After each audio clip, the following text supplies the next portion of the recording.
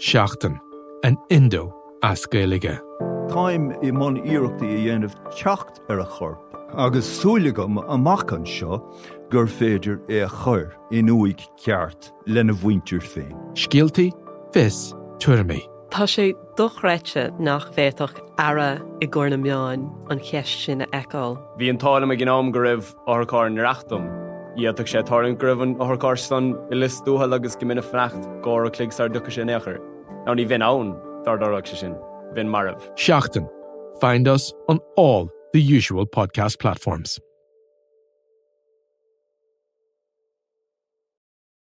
This week on the Indo Daily. I actually don't believe that the priest said her have any harm. He just thought I knew. But that's how I found out Miriam Martina was dead. How likely is it that Trump will be found guilty of paying hush money to former adult film star Stormy Daniels? We're talking about involvement in serious drugs activity on both sides of the border, and as well as that, the procurement of weapons. Find and follow us at all the usual spots and over on the Irish Independent website. Leia Healthcare. It's good to live. Proud sponsor of The Left Wing with Luke Fitzgerald. Taylor, O'Driscoll, Morgan, extra man is Fitzgerald. Oh, Fitzgerald is cutting back inside! Leinster have another! Darcy, O'Driscoll through the legs, Rob Carney, out to Fitzgerald again, step and score! Number 2 for him. Hello and welcome to the Left Wing Independent.ie's rugby podcast in association with Leia Healthcare. I'm Will Slattery, delighted to be joined in studio. You know, there's not that many left by Luke Fitzgerald. Luke, hello. Only a couple left in the season. Sad. I know. Getting sad now, yeah. Yeah, it's been great. It's been a good season, isn't it? It's been brilliant. And you delivered again, another great guest. One of the premier players in the world, not even Ireland, Conor Murray, will be joining us on the line tonight. Yeah, and he's really turned into obviously a mainstay for both Munster and Ireland, but he's obviously one of the senior players now. But just seems he's a guy I'm really... do you know what? We never really talked about much rugby, you know, a real relaxed guy. I'm sure he'll come across that way in the interview, but I'm interested to get his rugby opinion because he's just one of those guys that seems to keep getting better. Every level he goes up, it always weirded me out. Like, he came on the scene out of nowhere. Picked for was the quarter final, that, you know, against Wales, kind of out of nowhere. Owen Redden had kind of been looking like he was going to get in and had been playing brilliant rugby, but every level he's gone up, he just seems to keep producing. So we'll have to figure out what's in his mind, like what's his makeup, how has he got that confidence, how is he able to keep delivering every step he goes up, even though without experience straight away. Fan of the show as well, more importantly. I think he's listened to a few. I think he might listen to the Earlsy one. I was chatting to him at the Rupa dinner there. The schmoozing, all the schmoozing that you were doing. All the schmoozing. We had to move the time of the podcast to fit in with your schmoozing schedule. Well, there you go. Look, I'm just trying to support the Players Union. No, it was good. It was good fun. It was good chatting to him. Obviously, myself and Johnny were sitting next to each other, playing in 2 days. Inseparable, yeah. But he's a good bloke. Really, really good bloke. Very relaxed and should be a good guest. Actually, I think when he gets going talking about rugby, and hopefully we'll get a bit of good stuff out of him. He's had an interesting career path. He was kind of a bit later to in. Like lots of superstar players are kind of in straight away. Yeah. Your Sean O'Brien's, your Cian Healy's, Johnny Sexton. Well, Johnny Sexton was later. Murray was 22 when he started. But he came from nowhere. Like lots of people had, like look at Larmour, or these guys 20. 22 is very young to start for Ireland, to start in a World Cup for Ireland. But he had only played 6 games for Munster before that, though. No, that's the point. True. Sorry, you know what I mean? As in, usually you have. Sorry, probably the point I'm trying to make is that provincially, they cannot be as young as you, Luke. It's like no, but I was a special. A reverse brag. I was a really special talent. No, look, it's great, and I'm really excited about this one. I think I was kind of hoping to get him at a perfect time. Unfortunately, it's a great time for us, but unfortunately it's after a bad loss but a close run thing on the weekend in the RDS, and they were very unlucky. Few chances. The knock on, there was a clear and blatant knock on. I think they probably got a little bit lucky with the yellow card, as you alluded to before the show when we were just having a little muck about the games. That that probably looked like it was between a yellow and a red. Could easily have gone to a red, especially with the diving going off the feet and where he hit him. But were you at the RDS watching the game? I was not. I was doing an exam, Will. I don't know why you're trying to do a job on me here. But I watched it straight after. I had to rush home. Leinster playing Munster at the RDS and Luke Fitzgerald sitting in an exam hall with a pocket protector on. Not my. No, yeah, it was not great timing. You become a nerd in later life. I have not become a nerd. You're wearing a suit and tie. We're recording a podcast wearing a suit and tie with a briefcase. I've got a job, no briefcase, but yes, it's like Will from the In-Betweeners I'm doing this with. How am I the jock and you're the nerd when you play? Will. Yes, that's the new reality. I'm trying to become you. We swap places. It's life. It becomes full circle. But look, it was bad timing. But I got back in time. I literally I was probably 45 minutes behind, and I was able to skip through all the ads and stuff. So it was fine. I caught it. I was about 10 minutes behind the final result at the end because I had it obviously recorded. So it wasn't the worst. But good game. I told you it was going to be a tight one. You did. Everyone was saying it was going to be a blowout, but I just you could see it, and I suppose I had a bit of an advantage having talked to the Leinster lads, knowing that they had the public.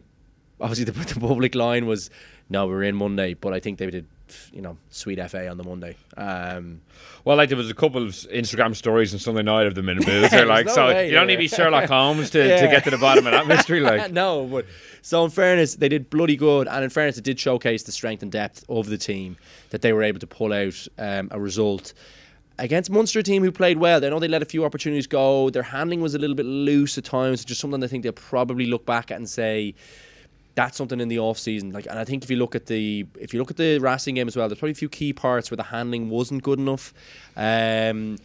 In a few areas, I know they're missing. Farrell, I think is a guy they miss now. They do miss him. You'd forget about him. He's played so little this year, but it's just funny that he's a bloody good player. He would slip your mind that he actually. Because Sammy Arnold is very good, and he's very good at what he does. The tackle on Lowe was phenomenal. Oh, brilliant! I know it absolutely was, and you can't. But I think he has a level to go in his game, which I think he will get better. 21. He's still only 21. Yeah, he will get better. His handling, he needs to be calmer. He looks like a guy who probably can do it. He just needs to be a little bit calmer, which you'll get with playing in big games. So he looks like a guy who's got the right mindset, very physical. I really like. He's got really good technique at ruck time. His tackling is obviously very good. But I think that's what Munster will look back and say, do you know what? If you look at the Racing game, if you look at the Leinster game now, the handling, especially amongst the forwards. Peter O'Mahony threw out a fantastic pass, but there's a lot of other guys in there who have good handling, but I think the interplay, if you look at Leinster's interplay, it's where they ended up breaking Munster down a lot. So all the forwards were able to pass the ball. None of those inside passes, they were able to deal with the Munster line speed from their third defender out. It's kind of hard to break them down, but Leinster then kind of found, I said, do you know what, actually there's an opportunity to go inside here, and you saw them kind of go back to it a few times and break Munster down in there. So there's a lesson in that for Munster. I know it'll be hard for them to say, look at Leinster, but there is like all the good teams. Look at New Zealand, Australia are good there. Most of the guys who are good, most of the teams who are good, have good interplay in the forwards there. For me, that's where Munster can grow a bit and give themselves a bit more time and give them opportunities to get go for it in the tight channels, which they weren't really able to get in the key match really for me this season, which was the Racing one.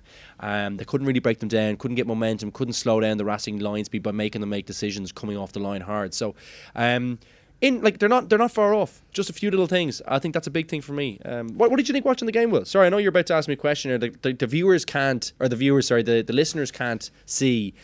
But before you get to that, what did you think of Munster? Of Munster's performance? I thought their skill level in the outside channels, the amount of time the ball got to the second last receiver and it was either put into touch or put it forward pass, just their skill level under pressure just wasn't good enough, I thought, to be honest. They have some good outside backs, but like Zebo, some of his passing was quite loose. Like there was one when he had a lovely kind of curved run across the pitch and he went one hand to Earls and it kind of went over his shoulder and it wasn't a great pass. And then there was you could see what he was trying to do. I could too, but like he had done the hard work. He had made the break and then he was kind of in two minds and it went over his shoulder and then there was another one towards the end. But then he throws the other one for the try. It's kind of hard. No, I know, but do you know what I mean? The one, the kind of high risk one over the top. But but for Leinster, I feel like 8 out of 10 they're sticking, whereas with Munster it was like 3 out of 10 they were sticking. Yeah, and that was the difference. Yeah, I can see that. I thought they were a little bit loose, definitely. You probably get that a little bit with Zeebs at times. He's kind of trying things. He makes things happen around him, and oftentimes, like I think that when he's playing great, like he probably doesn't throw. Like it's when maybe 2 or 3 of those ones that go, he probably holds and says, actually that's not on, or you know the kind of way. And I think he's. Yeah, that's when he's playing well. I thought, on the weekend, more of that stuff didn't come off than did come off. But I think he still saw how important he is to Munster, and they will miss him next season. So I'll probably ask Conor about that. It'll be interesting to get his take, because they're actually, good pals off the pitch as well. Well, without further ado, we are joined on the line now by Munster and Ireland scrum half Conor Murray. Conor, thanks so much for joining us. No worries at all, guys. How are you? How are you getting on, Mur? No, not too bad. Not too bad. How are you, Lukey? Very good, very good. You're sunning yourself today, I see. I was a rare barbecue put on by Andrew Conway, so he's a little sun trap out the back, so got to catch a few rays, yourself. You're not taking your life into your own hand eating Bombers food, are you? He did struggle with the coals. He did struggle for a while. He did need a little bit of a hand, but he got there eventually. Yeah, there were beef burgers and chicken, so I was having a little look. Yeah, we were okay. Well, I was going to say that you mentioned that you were sunning yourself. One of my questions later, I'll just jump right into it, is how do you manage being a professional top class rugby player with all the jet setting you do? If you see your Instagram feed, you're going on holidays seemingly every second week. I don't know how you fit it all in. You got to rest the body, Will. I was defending you here. You got to rest the rig. Get the vitamin D in. Exactly, I get a lot of abuse off the lads for this, but it's a balance. It's a balance. You know yourself. It's a balance that I have found for myself after a while. There you go. Well, he's playing great, so don't change it. It reminds me for the moment it seems to be working. But it reminds me a bit of George Clooney and up in the air. There's constant jet setting, the air miles.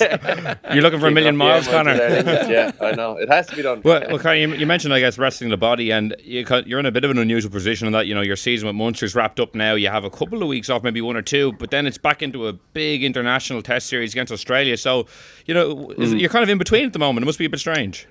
It is a bit strange, to be honest, but in a way, and obviously Luke, you'll notice, like, your season can be so intense, it can be so attritional, and you're kind of, when you get knocked out or you get a break and you're not playing in a final, then you kind of flip it another way and you look at it in a positive light and say, look, I get a week here to rest my body, let a few niggles that are at me settle down. Thankfully, I don't.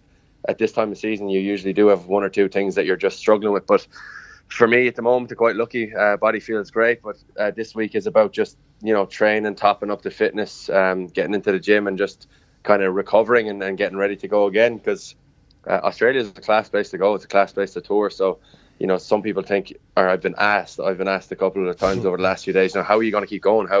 How do you do it? Like, how it's pretty much all year. Australia ain't so bad. Exactly. How do you potentially get the nod for Australia and go down there for 3 weeks? So no, listen, it's going to be a great opportunity, and the momentum we have at Ireland. Obviously the provinces have done well, especially Leinster. That momentum is going to carry on hopefully, and it's a tough place to go to Australia and do a job down there. So that's another challenge in this year. Murray, we almost had you potentially picking yourself for the tour. You just saved the day. That's experience. You're an experienced campaigner now.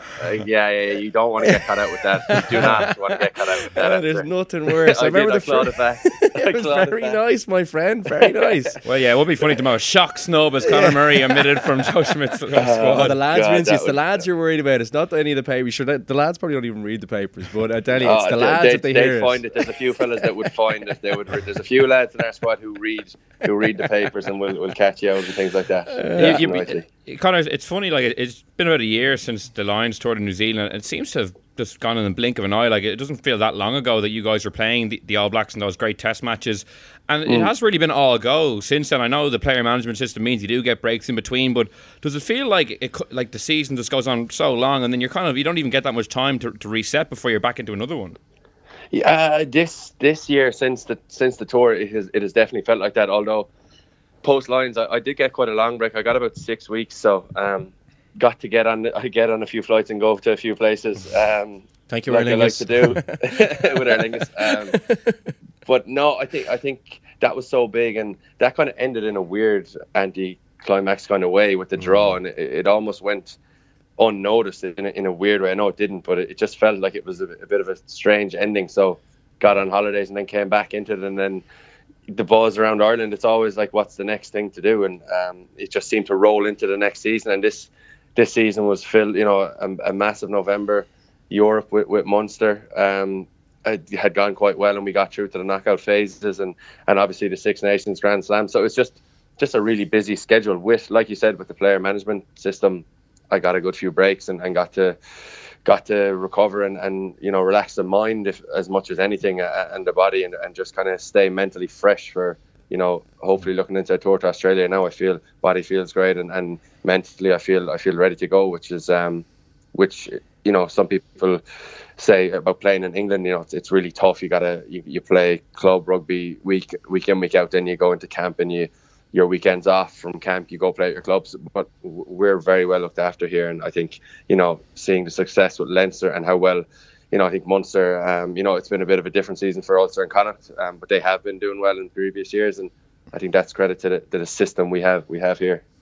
Yeah, Conor, that's interesting you say that, because obviously the system is it has been, it's definitely working. I think we can all agree on that in terms of the player numbers and how much we're getting out of squads, and the players we're able to attract over here, because they could probably go for bigger money elsewhere. I think that's a given.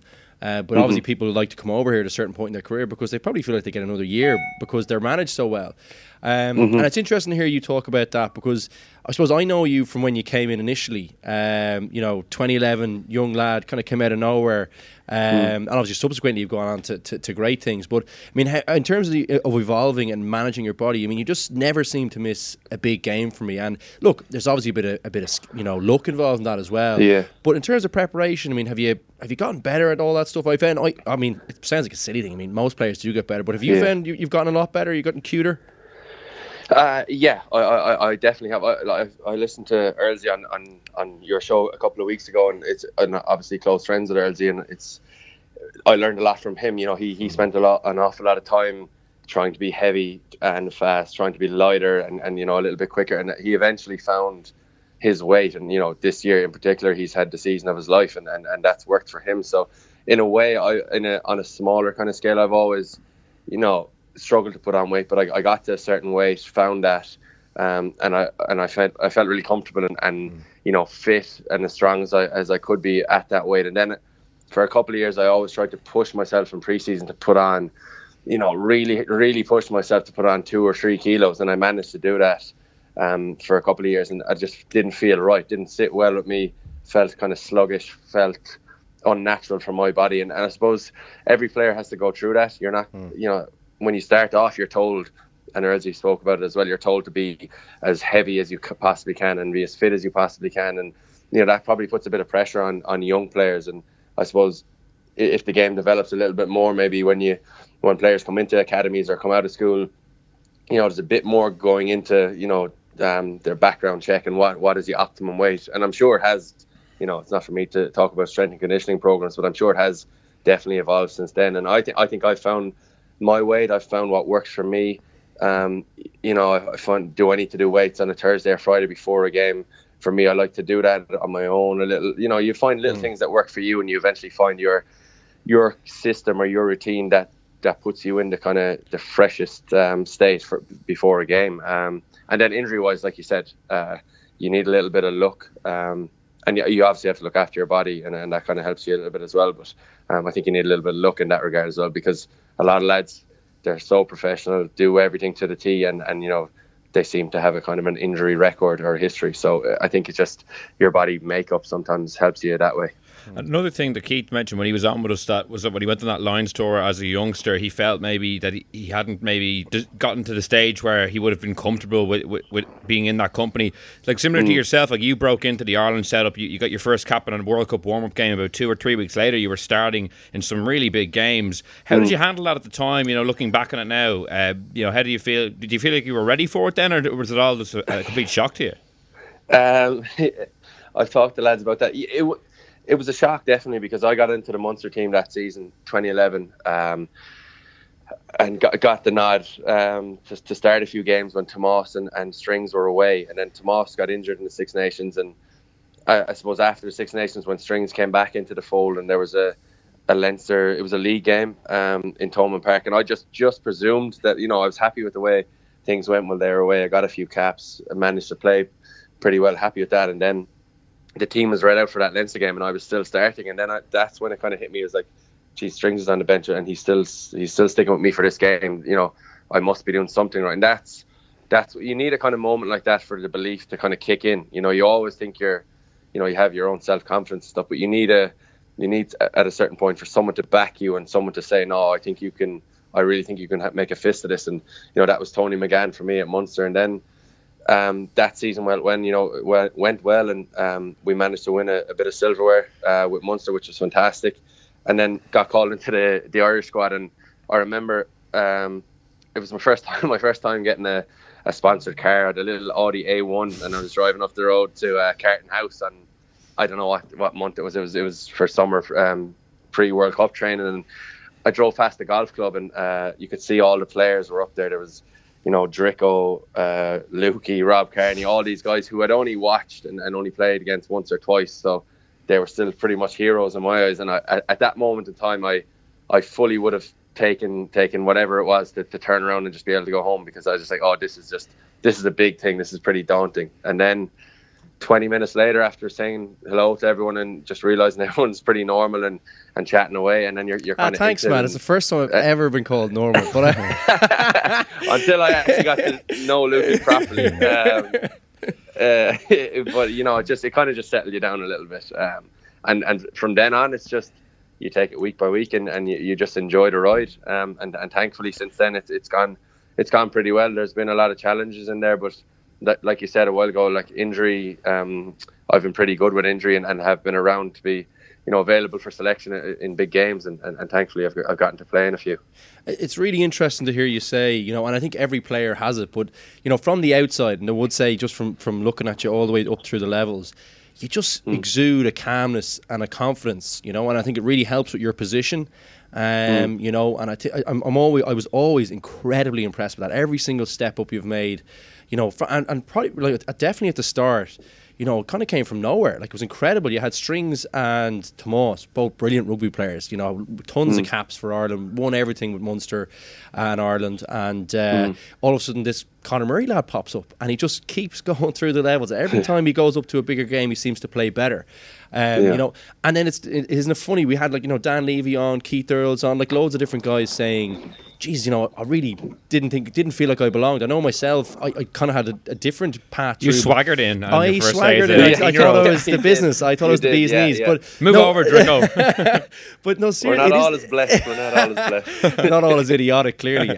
No, but it's amazing to hear you say that. I mean, and did you, like, just because I suppose it's a personal question, maybe no one else would be as interested in this as me, but I just was always really interested here. I mean, did you find it daunting to go up the levels? Because it didn't look like it.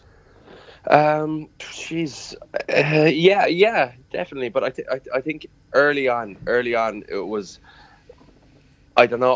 Like, thinking it's I haven't thought about this as an answer, but like, I think early on in my career, the step up from being in the academy playing 20s and then the step up to playing provincial, and like, I think I was very lucky, you know, to have Raj, to have Paulie, to have Wally, to have all these legends of the game kind of nurture you when you come in at the beginning, because I came in and got a start really early, and suddenly I was playing with these guys, and then that just makes you adjust to being around big players. I found that very difficult at the beginning, because, like the lads have said, you don't really know, you have your own self-belief, and you know you're a decent rugby player, but you don't know how far you can take it. And I think training with those guys and listening to them give you feedback, and you know, the way they talk to you, you realize that they rate you as a player, and you know, they believe in you. So for me to have that in Munster and get that kind of experience, and then to go up to Ireland and have that kind of daunting feeling as well, and then, you know, get to know Dricko and Cairns and yourself and everyone else who I had watched as a young fella, you know, to get to know these guys, and then it's just playing rugby with them. And every game you play, you feel you're more at home. And then I think Lions Tour, especially the first one in 2013, that was another daunting experience. Like, every player I suppose people looking from the outside in, you might have a certain demeanour about you, but I think as people, you go through the same thing. You go into a room full of guys who've been there and done it, and you haven't done it yet. You're obviously going to feel a little bit intimidated. So you just kind of, you navigate your way through that, and you know you obviously have your own ability, and you back that. And I think that Lions Tour, like I said, it was a big turning point for me. It was you know, training, especially like someone like Mike Phillips, who I idolised and looked up to as a scrum half. Tall type dark, of scrum half, handsome, and like yourself. He always claimed he was much better looking than me. I'm the poor man. He told me I was the poor man's Mike Phillips for years. He's always said that to me. So that's a bit of motivation for me going forward. Well, it's kind of. Sorry. Yeah. It's funny you mentioned that line store because I feel like subsequent to that, particularly that All Blacks game, that heartbreaking defeat was maybe where I guess it was the first time anyway from the outside looking in you kind of reached that top world class level that you've kind of subsequently maintained for the last 4 or 5 years. Did you feel that yourself that it was after that line store that you kind of really kicked on and became the player you are today? The one in the Aviva, the last minute. That was a turning. I suppose it was a turning point. I think for me, in big games, I suppose, and in the weeks leading up to big games, you just try and get your own stuff right. You try and tick all your own boxes and make sure you don't have, anything you can really slip up on. I know on the day performances, that's a different story. But just your homework and getting everything nailed off, in a big week like that, that kind of helps me into big games. And then to get to your point about like how do you, that turning point, I think playing against players like that, playing against a fella like Aaron Smith, or or Reece Webb, or these days, or whoever it is, even in club rugby, playing against the guys you're coming up against for national selection, like Lukey, like Marms, they're the kind of days where you really want to prove to people watching that you're well able for it and you can perform at that level. And I suppose those bigger games, while it's a big, playing the All Blacks is such a big occasion. So many people are going to watch it because it's the All Blacks. There's that bit more pressure on you. But for me, I probably don't pay attention to that and narrow it down to, this, I want to play better than Aaron Smith today, or, I want to really perform today and show I'm well able to play against the All Blacks. So, maybe that's in your mindset, that your mind has to be in a kind of a solid place as well, as much as your body going into a game like that, I think. Yeah, and just for a more rugby related question, you've become so well known for your box kicking, like putting it wherever you want. When do you feel like that part of your game, or that part of the game in general, became so important? Because I feel like when you broke in 2011 as a youngster, box kicking just wasn't as utilised as much to retain the ball, and obviously under Joe Schmidt in the last 4 or 5 years it's become huge. Like, when did you start really practicing it, and making it a real weapon? I don't know. I struggle with this question when it's given to me, because I don't really know. I think when people found out that I have quite long, lanky legs, and maybe the ball hangs up there for a bit longer. We knew that all the time, mate. The bean knees on you. Yeah. So maybe that. I don't know. It's probably. It was always. I think it was always in a game plan, and maybe I did a lot of practice on it when I was younger, and it was a weakness of mine when I was growing up, because I'm well able to give the ball a whack, but like controlling it and trying to get it to land in the correct spot so your winger can contest, or that's one part. Even just box kicking to touch and trying to find correct distance and like smaller, more delicate kicks. It was always a work on for me, and I suppose it's just the more I trained it and the more I got to show it in games, maybe we reverted to box to kicking off 9 more so than 10 at times, and I think it slowly but surely just crept into my game and became stronger and stronger as the seasons went on. And I don't think there was a huge moment where I said, oh, we're going to do this now, but it slowly but surely filtered into our game plan. And I think it's part of every team's game. I used to, a few years ago, we used to kick so much off 9 that people got really annoyed. You could just hear the crowd kind of moaning every time you kind of turn to the side, and they could tell you're going to kick it, and people didn't really understand it. So there was a stage there where I was just like, I don't really want to keep doing this. The crowd don't like it. But I think people are, especially at high level rugby, international rugby, when the margins are so small, like a kick, regathering a kick from your own half and getting into the opposition's half can have a huge bearing on the next 2 or 3 minutes of rugby. So in a game, international game where margins are so small, like things like that can really work in your favour. And I've seen many times when I've kicked the ball way too long and their winger has counter-attacked and scored under the post. So I've seen both sides of it many times. And it's interesting to hear you say more about the, getting yourself prepared and just focusing on your own job, because I always suppose, like, when you think of a 9, you're probably touching the game, and you'll know this probably way more accurately than me, but let's call it between 60 and 90 times a game. Like, if it's a really fast one, maybe 90, maybe 60 if it's a slow one. Like, you are kind of the connection between everything, and you are kind of key to all that, and you keep the team together. I mean, just for any young guys, I suppose I'm sure it'll be interesting for them to pick your brain. Like, focusing on your own job, whilst also trying to keep the team ticking over and keeping that connection going.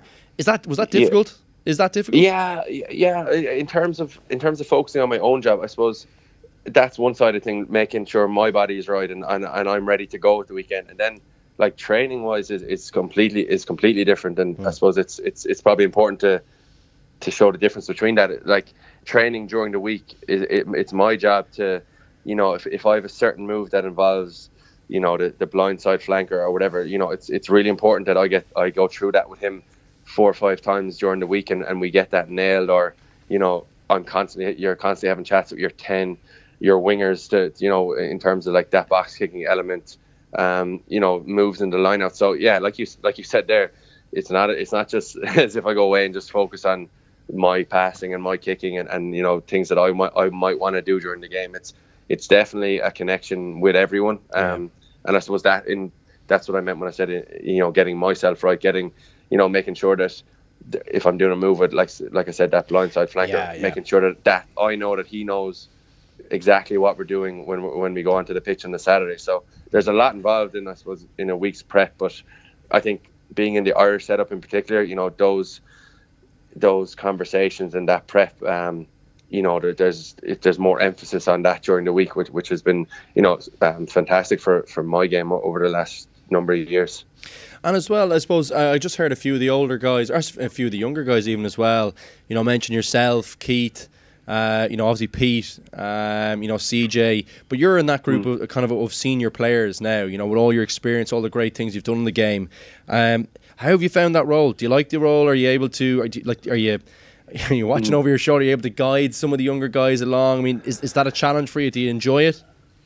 Yeah, I do enjoy it now. I definitely do enjoy it now, and I suppose you've a much better understanding of who you are and what you bring to the group. So, like, I'm not the type of guy to have fellas headbutting the walls before a game.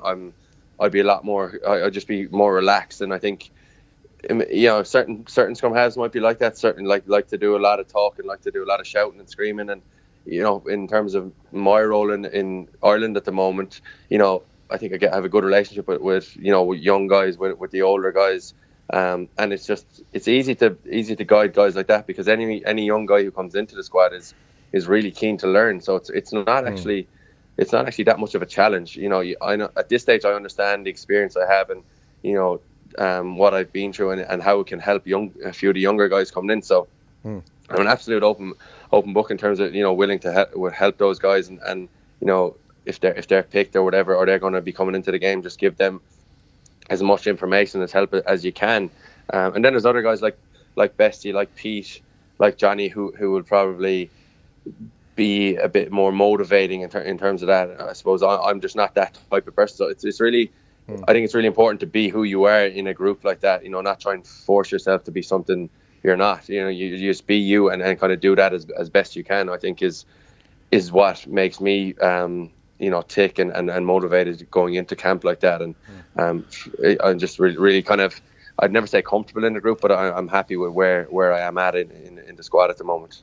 You're obviously a great player in your own right, but it's that partnership with Johnny Sexton that I think has really driven Ireland forward in the last few years. It's an interesting one because obviously Johnny is the leader of the attack, but you have so much influence as well, with the amount of kicking you do, and as Luke said, directing the attack from the base of the ruck, that it's almost like a French style sometimes with the scrum half being very dominant. Like, what's that give and take like, where sometimes Johnny, I guess, is directing a lot of traffic and then sometimes you're taking it on your shoulders?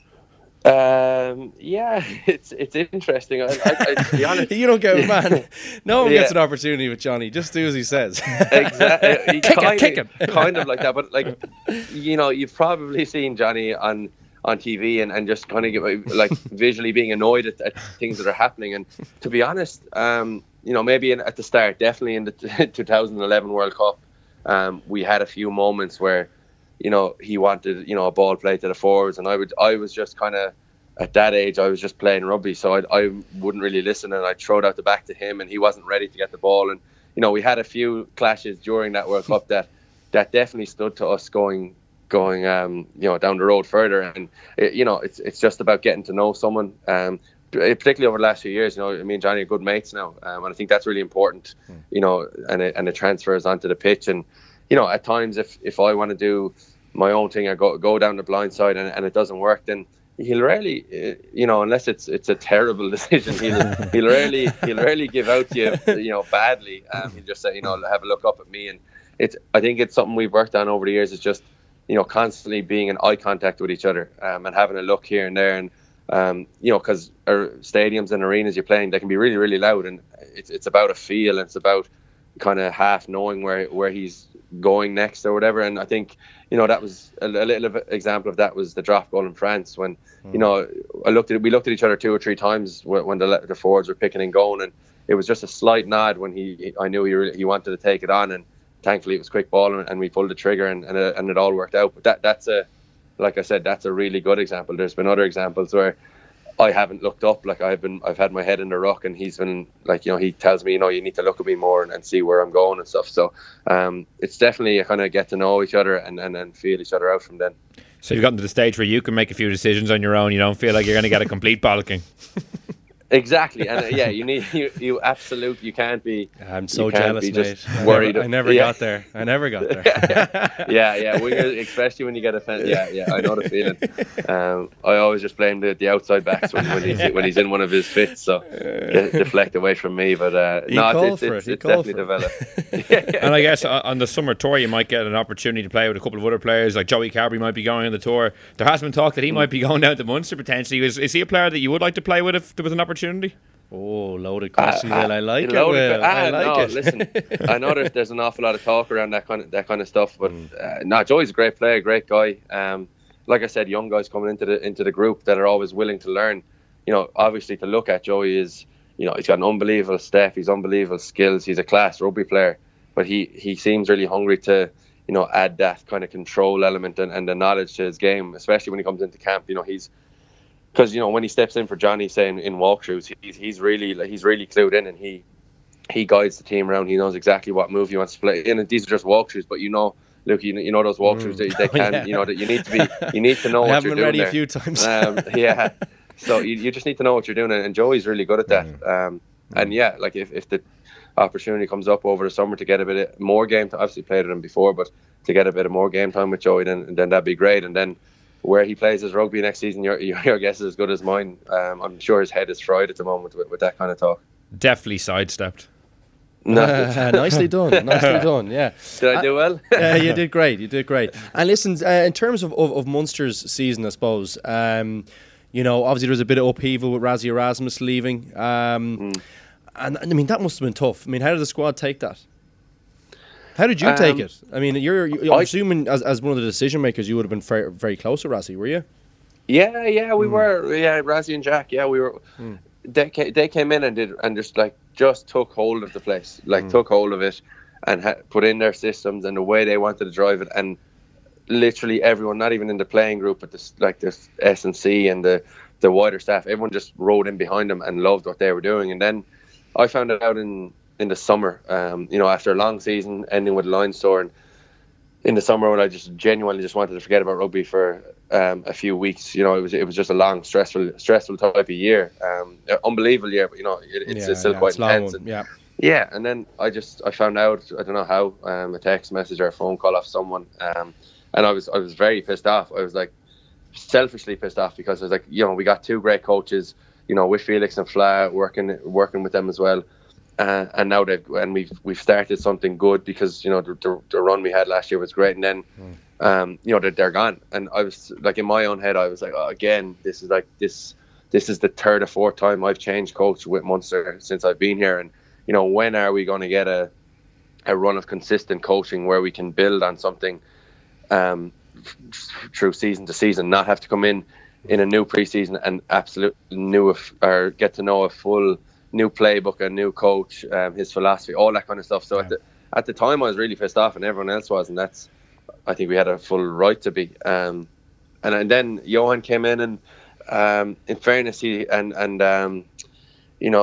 was just really, really good with the way he dealt with us. He had a lot of ideas he wanted to implement. Same with JP Ferreira. He wanted to implement things in D, and we also had ways of playing and systems in place that Razzie and Jack had given us, and we believed in, and we wanted to continue with them. So it was really difficult for them to come in mid-season and change things. But I thought they did a really good job, and they didn't change too much. They slowly implemented a few new things that they liked, and kept a lot of the stuff that we had been using, and got us to a certain place this year, which is positive. You talk about the defeat last week to Leinster.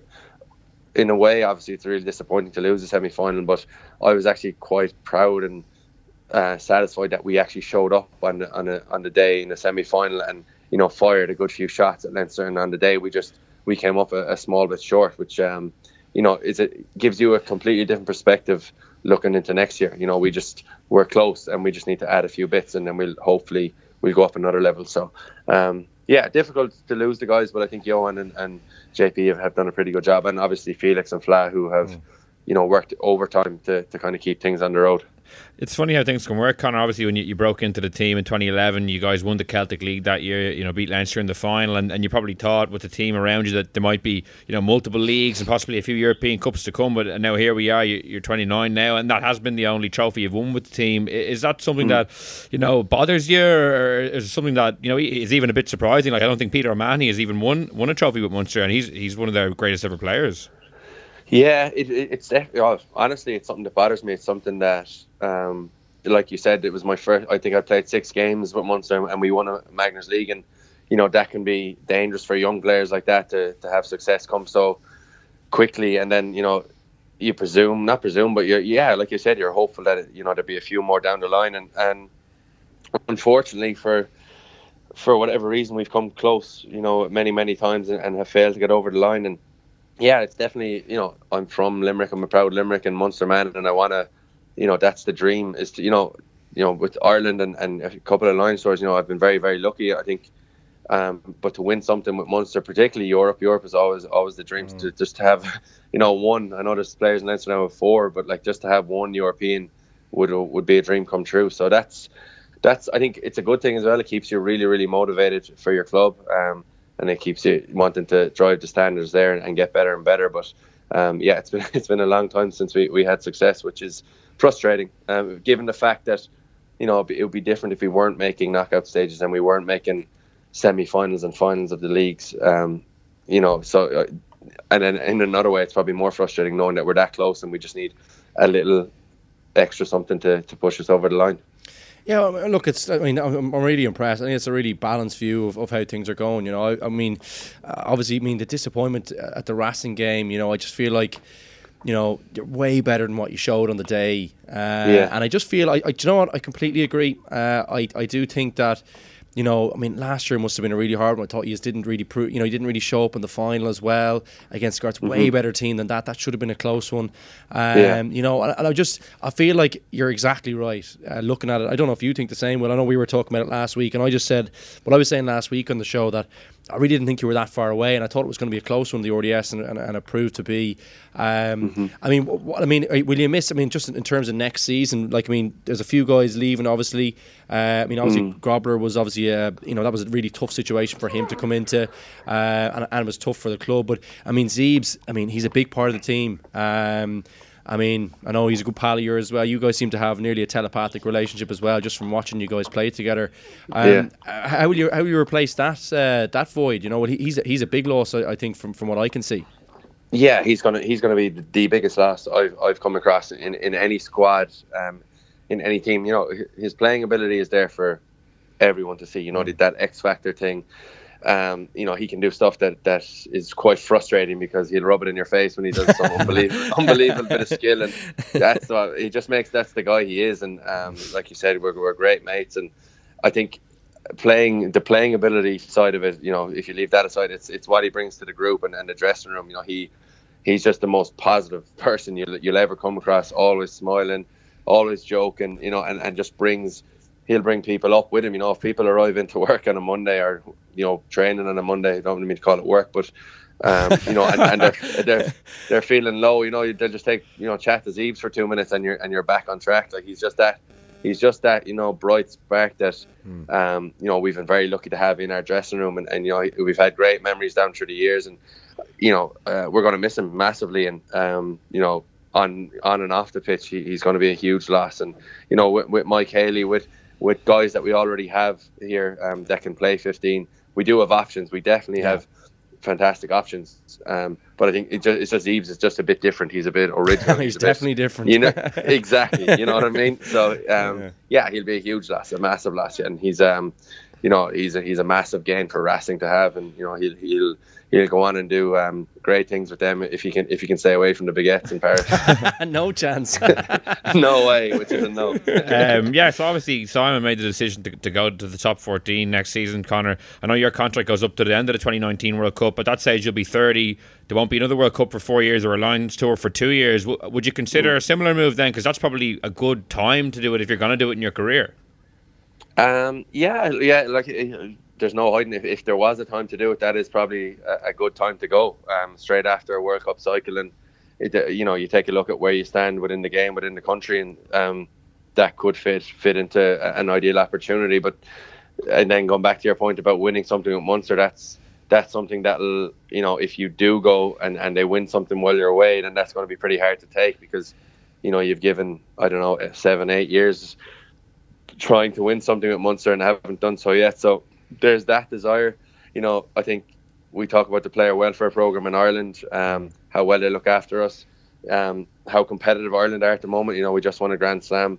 We're in really good shape, and I hope we continue to build. And then there's another side. Is it a lifestyle opportunity or a choice that you want to go and experience something different? We are in quite a enclosed bubble in Ireland, which is great, but also it's probably healthy to go outside that bubble and get another perspective. So I'd never rule it out, definitely, and I don't think there's any harm in saying that. I think it's going to be a really tough decision when that time comes around, but I'm in a really lucky position to have that decision. Either stay here and hope to play with your beloved club, or go and play somewhere not of your choice, but go and live somewhere and play somewhere you might want to experience, which is a great place to be. And I don't want to flatter you too much, but you've probably reached a stage of your career when you might be in the Johnny Sexton bracket of a player who would be allowed go play abroad and still maybe be in consideration to play for Ireland. Oh, thanks for that, Will. Yeah, Murray, did you hear that? You can mention that to Joe now, or whoever's in charge after. I'm not going to be. Joe, somebody suggested this to me the other day. No, Will said it's fine. Yeah. Will said it's fine. The left wing said it. Yeah, they said it was fine. So I'm just no. Again, look, I don't know if that's the case. If you were willing to move, I don't know, would you have to be willing to give up your place in the Irish squad? That's another bridge to cross. And it'd be a really tough decision. Playing international rugby is amazing, and the buzz around international weeks is class. And to get to bring your family up to, if you're playing a home game in the Aviva, your family get to come to Dublin and enjoy that experience, and it's a huge thing. So to still be of age and still be have the ability to play for your country and not get picked would be really tough. So it's not a straightforward decision when you're looking at potentially moving or whatever. So that's another massive thing to consider. Very interesting. I didn't think Limerick lads liked coming up to Dublin, but sure, yeah, maybe for the matches. yeah, I've gotten used to it. And here, I've got to ask you as well, because I just think he was in Leinster when I was there, but Ty Byrne coming in next season. I know it's a fairly grisly Munster pack anyway. But Jesus, I think he'll add something special. He has been. I think he was Will's player of the season. I think he should be European and Pro 14 player of the season. So that's how you get it. Yeah, he had a pick last week. He must be excited about teaming up with him. He looks like a serious player, and he just got really unlucky in Leinster with a really bad set of groin injuries that kept him out for over a year. And they had obviously, like you see, your James Ryans and Ross Burns and these young lads coming through in that position. But he's a really exciting piece to add to the Munster puzzle next year. Oh, huge, and you can see like it just obviously he's a second row. He seems to be able to play 6-2, and you know the things he does. Obviously his turnovers and his poaching ability is crazy. It's like I think he's top of the charts in everything in the domestic league and European league. So you know that alone, you know, we're guaranteed a few more poaches and penalties for us next year. That's a given. But I think you know you see him in the loose, you see his ball carrying. He just seems to be an unbelievable player, and I did hear that about him, about the kind of injury woes he had in Leinster, which unfortunately forced him to, you know, seek somewhere else to play. But you know, you've seen that with players. Your players, you know, have unbelievable ability, and just get a bad run of luck, bad timing, and you know their opportunity seems to go, and they have to go the harder route. And you know, I think that's more impressive. You know, he's gone the harder route and has forced them way back around and back into Ireland, which is which is a lot tougher to do than if you're in one of the provinces. I think, you know, to be noticed abroad can you know, sometimes you can get lost a little bit out there. So like you said, I think we've a really good pack at the moment, and you know, to have him coming into it is definitely only going to strengthen us. So that's just absolute step in the right direction for Munster. I've one last question, Conor. How often do you practice your goal kicking? Because you have an ability just to step up and land these monster ones from the halfway line, like Francois Stein. Man, it's like I'm telling you honestly, every time you have these moments, I'm always you look so calm in them. I mean, obviously, you kick from. I remember you kind of started out, you were kicking from distance, but. I mean, what's the story, man? What's the secret?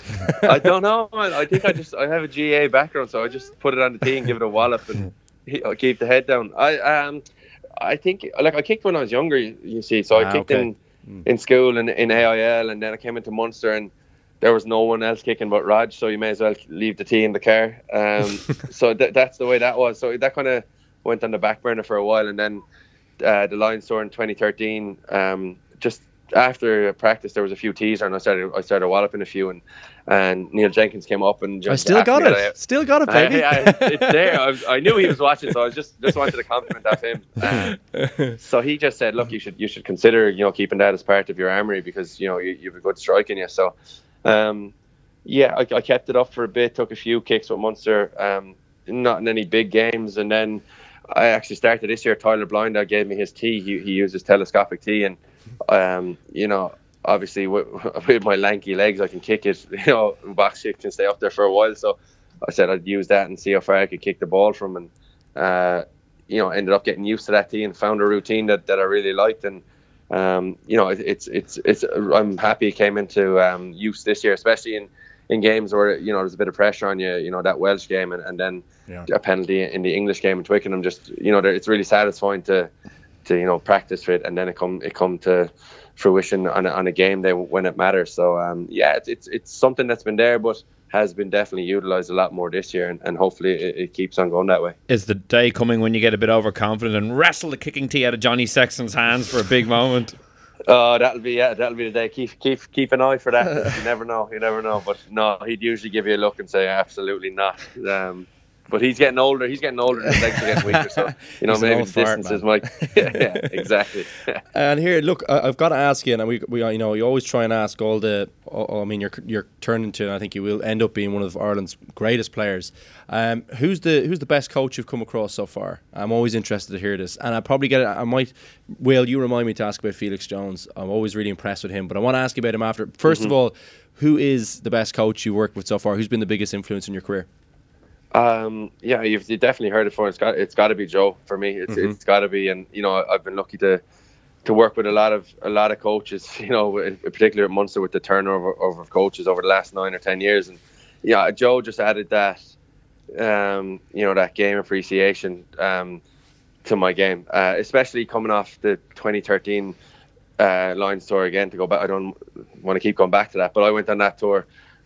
Came back from it. It had gone really well, and probably, I wouldn't say I was cocky, but you know, did you think you had it all sussed or whatever? You just thought things were going to be a bit easier, and then that was Joe's first year into Ireland, and you know, he started Redzer for that game against Samoa, or I started against Samoa, he started Redzer against Australia, and then that was the week after was the New Zealand game. So that whole November series really kind of put me back into gear and straightened my mind out and said, no, look, this guy needs another level from me. You know what I've done so far, it doesn't really matter. You know, this is a new page, and And it kind of just put me back into line, and then from then on, just working with him in camp day to day. You just pick up so much off the man. You know, he's just so knowledgeable. He knows the game inside out. Particularly, you know, the plays he comes up with. You know, he knows what defenses are going to do, and I've seen it. I've seen it on the video session during the week, and then I've seen it actually happen in the game on a Saturday, and then you're kind of going in the play live. You're kind of, oh my God, this is exactly what he said would happen. That don't mess it up. Here. And don't mess it up. You know, he's giving you exactly what you need to do here, and just do it. But at times, you know, that can be the difference in big games, and it has been over a while. And look, Axel, obviously he was the guy who brought me into Munster and gave me my chance in under 20s. He was my 20s coach. Got into the academy after that, and had an enormous amount of faith in me. And you know, in terms of a rugby brain, you know, he's right up there also. So you know, there's been a lot of people who have an effect on you throughout your career. And last thing, I know we've kept you for ages here. It's just been, in fairness, you've been waffling a bit as well now. It's not all our fault, but no, seriously, no, honestly, really enjoyed it so far. But last thing from me, I suppose I'm just interested because I know, obviously, I've played with Jonesy, played against him, played mini rugbies against him since we were 8 or 9 years old. Honestly, he's the exact same player then as he is now. Same size as well. He probably is the same size, in fairness. But I mean, how's he going? How's his, like, I mean, he's been a mainstay, you know, even with a lot of the coaching turnover in Munster, himself and Fla, obviously. I mean, how's he developing? I always think he's a really exciting coaching talent coming through the system. How's he getting on? Great, brilliant. I can't, like, you know, Jonesy, I obviously know him really well. I can't speak highly enough of Jonesy. He's a guy that he's obsessive. Like even when he was playing, he was just so committed. You know, he studied the game. You know, he's trained the hardest. He was that guy. He was the guy like when I first came in. We were similar weight, and we were both really struggling to put on weight. So we kind of scrunches, as Killer says. Scrunches, yeah, exactly. And you know, we just used to train together and do fitness together. And I tell you, he brought me to like fitness heights I didn't know I had, because you know, he'd run himself into the ground, and he'd just be so competitive. And you know, that unfortunately with injury, you know, his career was cut short, and you know, he took a while to figure out what he wanted to do, and then coaching, he found coaching, and you know, that competitiveness, that drive, and you know, eagerness to learn has literally transferred straight over into coaching. And he's so, like, he, you know, he's from Leinster, but he moved down to Munster to give it a shot, and fully became a Munster person. And you know, he's just really passionate about this club, wants it to go really well, and he's a brilliant coach, and he's a really young coach, and it's really, you know, I think, having worked with so many coaches over the years, you know, he's got it. He's got something that, you know, that you can't really teach. He's just got this kind of energy about him that, you know, you listen to him when he speaks, and you know, and he speaks sense because he played the game. He's a really smart guy, and people really rowing behind what he's saying. So I think he's going to go on to have an unbelievable career as a coach, because he's got that drive. He's got that. You know, coaches, they get up really early. They get up at 4 or 5 in the morning, and they don't go to bed like until whatever hour, because they're just so obsessed about the game. And Jonesy is definitely one of them. Great stuff, Conor. Thanks so much for joining us. We won't keep you any longer. I'm sure you have a flight to catch, so let you know. Yeah, I got an early flight to catch. Then please let me go. Thanks a million for coming on. Really enjoyed picking your brain, and listen, best of luck for that tour. Hopefully you get on it. You know, please God, you get selected now after the early part. I know, seriously. And hard luck in the match last weekend. It was a very tightly run thing. Best luck for next season, and sure, enjoy the tour in Australia. Cheers, guys. Pleasure. Thanks a million. See you, man. That's all we have time for on the Left Wing this week. We will be back next week with another podcast, and in the meantime, you can subscribe to us on iTunes, SoundCloud, or listen on independent.ie. So until next week, thank you so much for listening, and goodbye.